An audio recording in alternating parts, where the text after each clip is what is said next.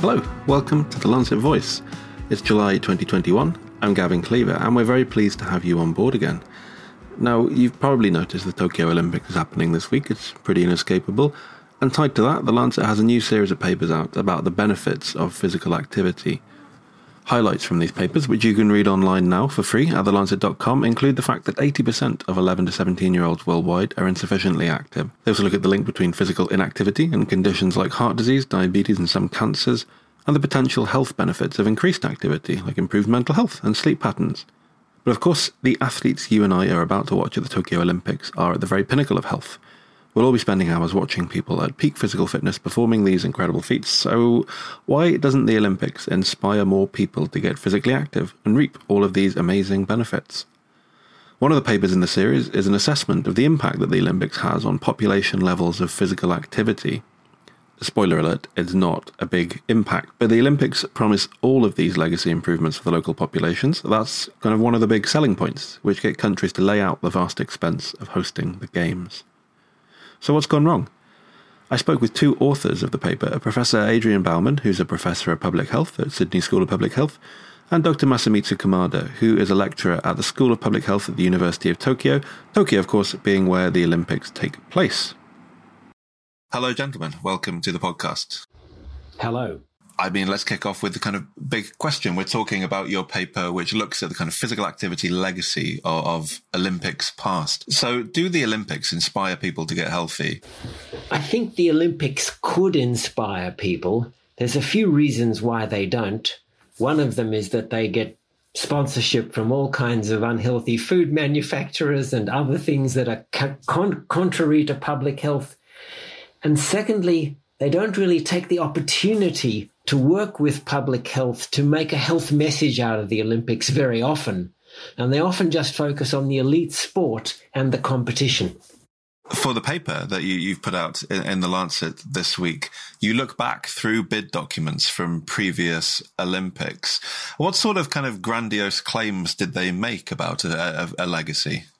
There are all kinds of things that are promised, which is part of the process of getting the bid and making your city and your bid attractive to the IOC, the International Olympic Committee.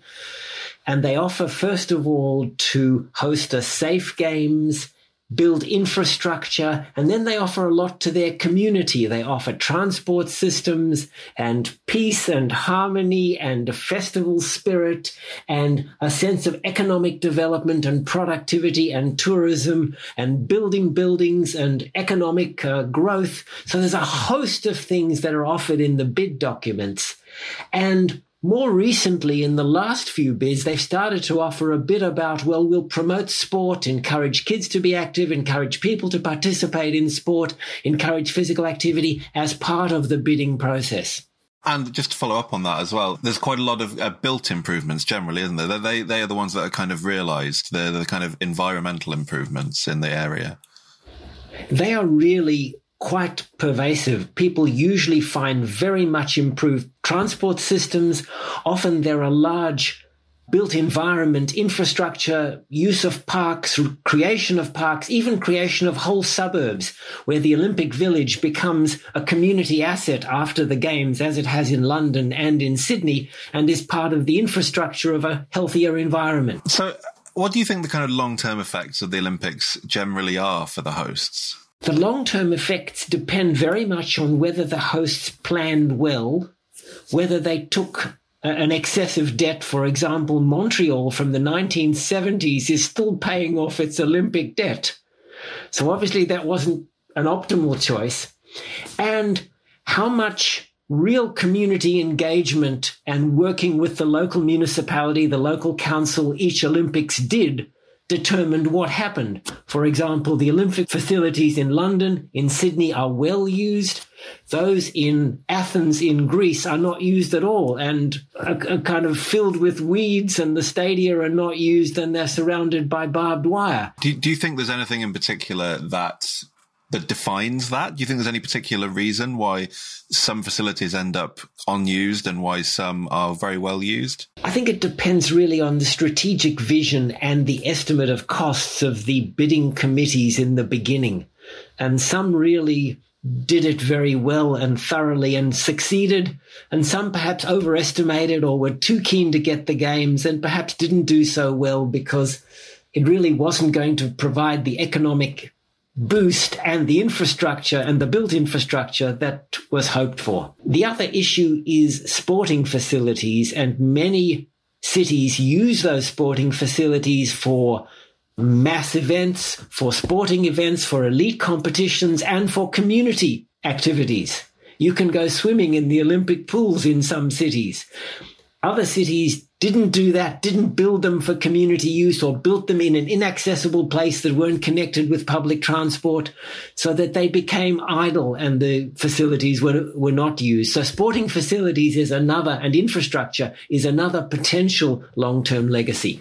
So, Masa, do you want to add something to this one? Yes, in terms of population level physical activity, there is limited evidence that in Japan, individuals who experienced the Tokyo 1964 Olympic Games during their youth participated in sport more frequently in their middle age than other generations, which is known as a cohort effect. But there were limitations in the studies, and so we need more research to examine the long-term effects. Do you think that host cities could do more to use the Olympics as a kind of jumping off point for these physical activity initiatives? It seems like such a great opportunity. You know, everyone's kind of focused on this festival of physical activity, and it's right there in their community for a few months. So presumably they're focusing on physical activity for a few months. So it seems like such a good opportunity to get the community moving. That's the real point of writing our paper, which was this is a wonderful opportunity if host cities take it and embrace it. And in order to do that, they're going to have to engage with more than elite sports people to make that festival spirit an active spirit and to make that an active community surrounding the games.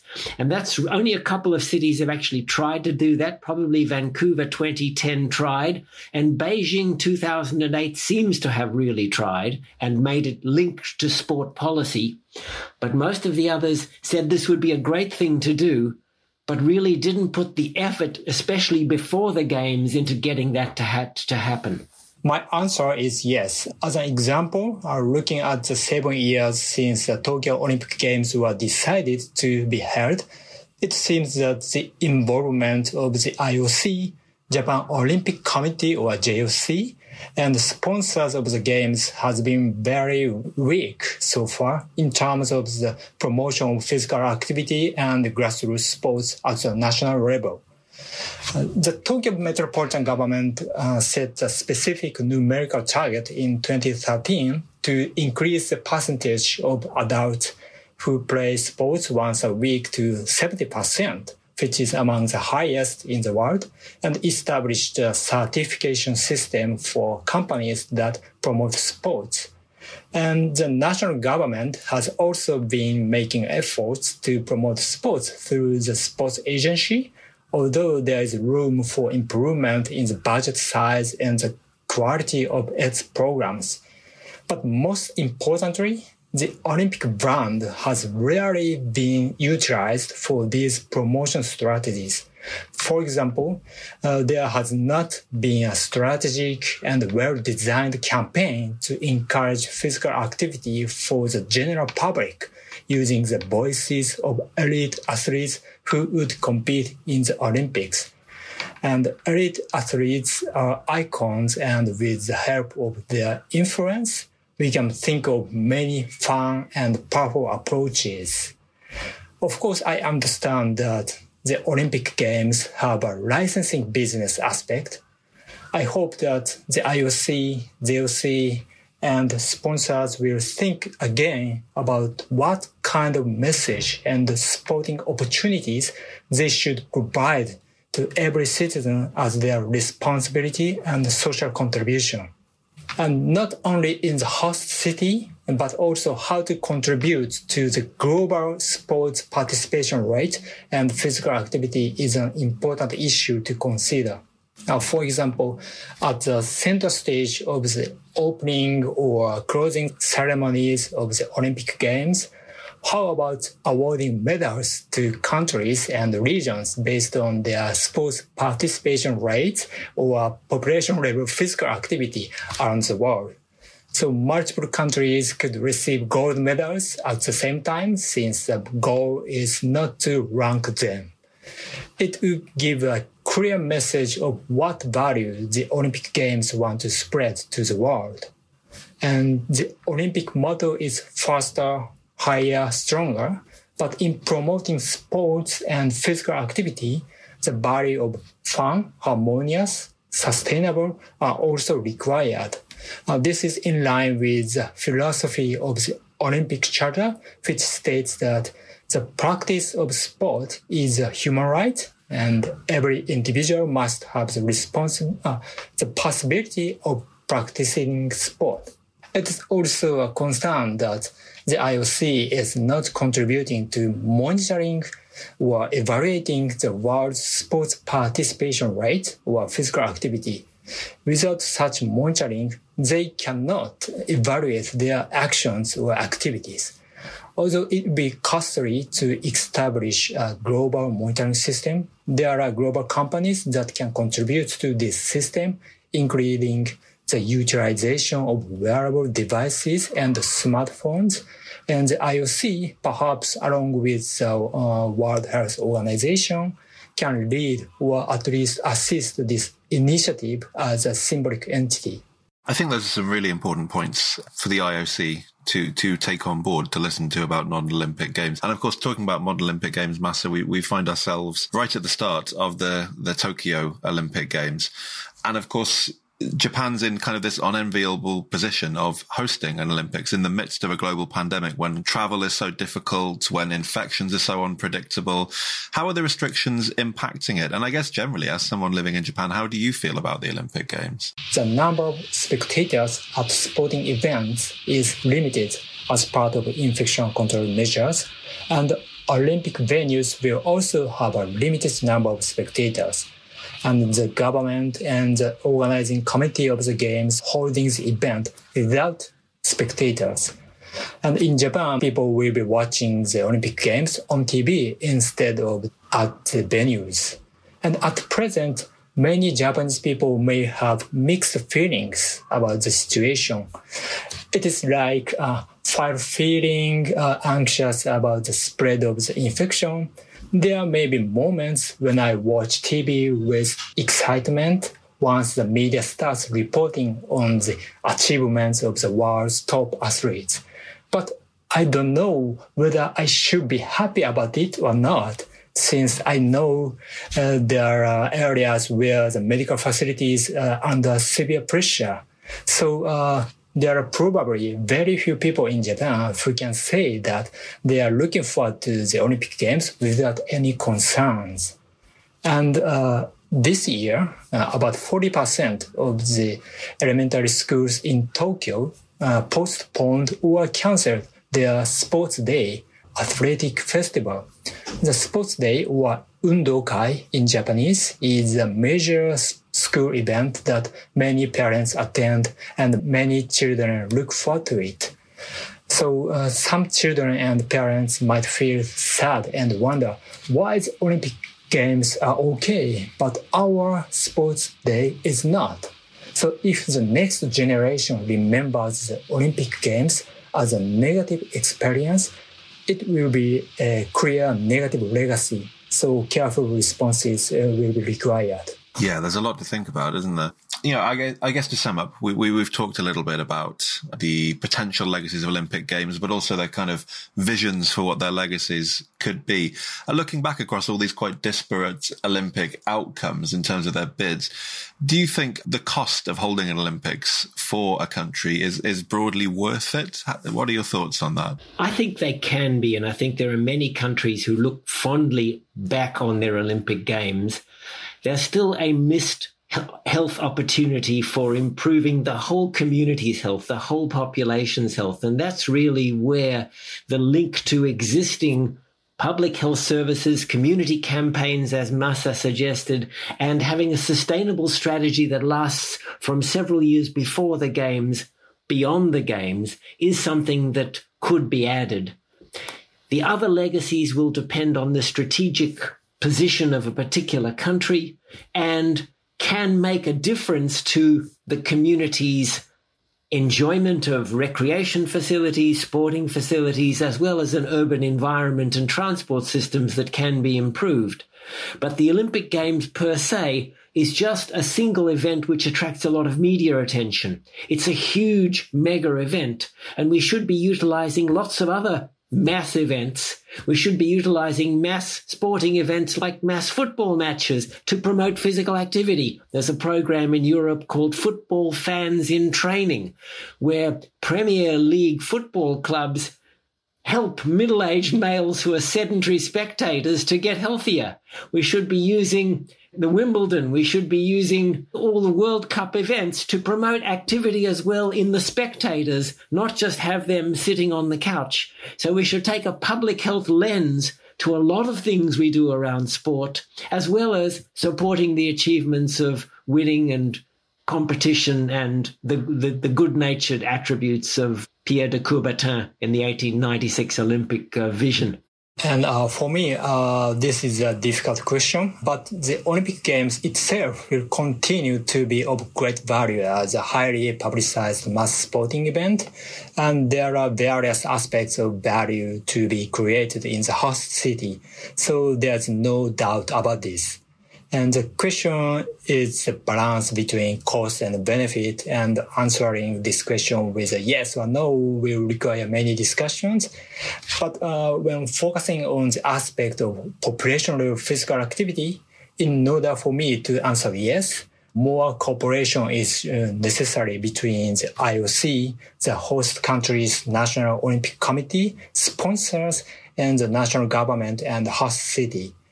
Since there are things that can be done after the Olympic Games, I look forward to their future efforts to maximize the legacy for the Tokyo Games.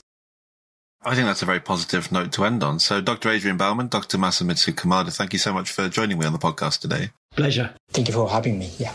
Thanks to Masa and to Adrian there. I'm joined, as ever, by my co-host Jessamine Bagenal. It does feel a bit, doesn't it, Jessamine, that perhaps there's not enough capitalisation on the world watching all these athletes at the peak of physical fitness run around a lot and perform these amazing feats for a few weeks. Where is this motivation going to come from, do you think? I mean, I think that people are motivated, and there is obviously, inspiration for younger people to get involved in certain sports. But I suppose the difficulty is the disconnect between the Olympics and then local public funding. So, it's hard to see because I don't have an international perspective, but from a UK point of view, we had the 2012 Olympics.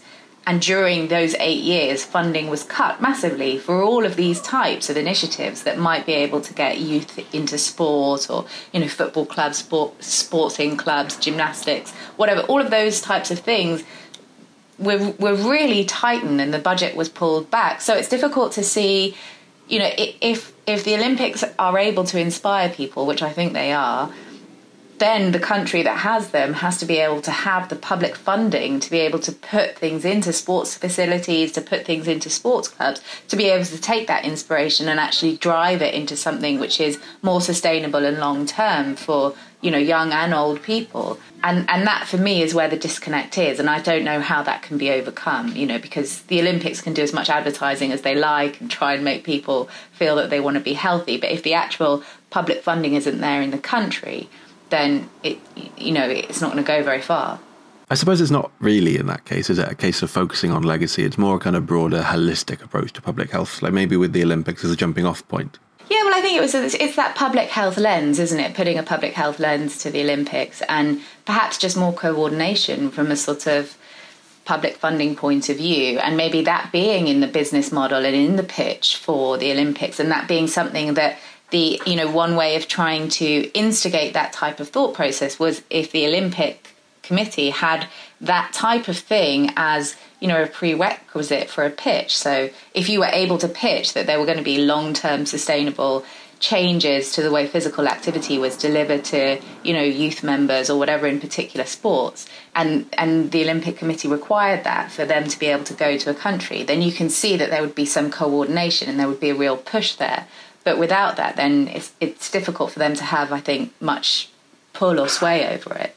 Maybe Master's suggestion of awarding medals for physical activity levels in a country's population could work as a motivation. I mean, you never know. People are motivated by medals, right? Anything that tied those links. But I mean, I think what we have seen over the last 10 years is a very strong increase in evidence for the benefits of physical activities on a number of different outcomes, from, cardiovascular health, obviously obesity, but mental health, dementia, all of these very, very wide array of things. And as one of the papers in the physical activity series that we've just published sort of talks about also the sustainability front of things, that, having activity as part of either a commute, which not many people are doing at the moment, but as some form of travel is good for the environment, and it's good for us as well. And now we need the initiatives and the regulation, the sort of policy infrastructure to make that change happen in a more sort of impactful way, I think. It does feel, doesn't it, over the last few years that the evidence base, as you said, has increased massively for the benefits of physical activity. But at the same time, as these papers point out, the levels of physical activity have slipped, especially in this adolescent 11 to 17 age group, as one of the paper's highlights. Well, we know, I mean, it's going to be because of lots of different factors, right? It's because of the way that, young people and teenagers live their lives, and the way that society drives certain aspects of behaviour to either unhealthy eating or inactivity. And it's all of those things that I think need to change. And I do think that there needs to be, the Olympics is great in that, it has incredibly fit people doing incredible things, and it is an inspiration. But having physical activity pitched as something which is not necessarily going to the gym or doing a sport, but going for a walk, being outside, doing some cleaning, making sure that you take the stairs, all of those smaller types of intervention that can be built in from childhood, from schools, the sort of mile run schools that they have, all of those types of things that teach people and children to actually enjoy the endorphin rush that you can have from physical activity.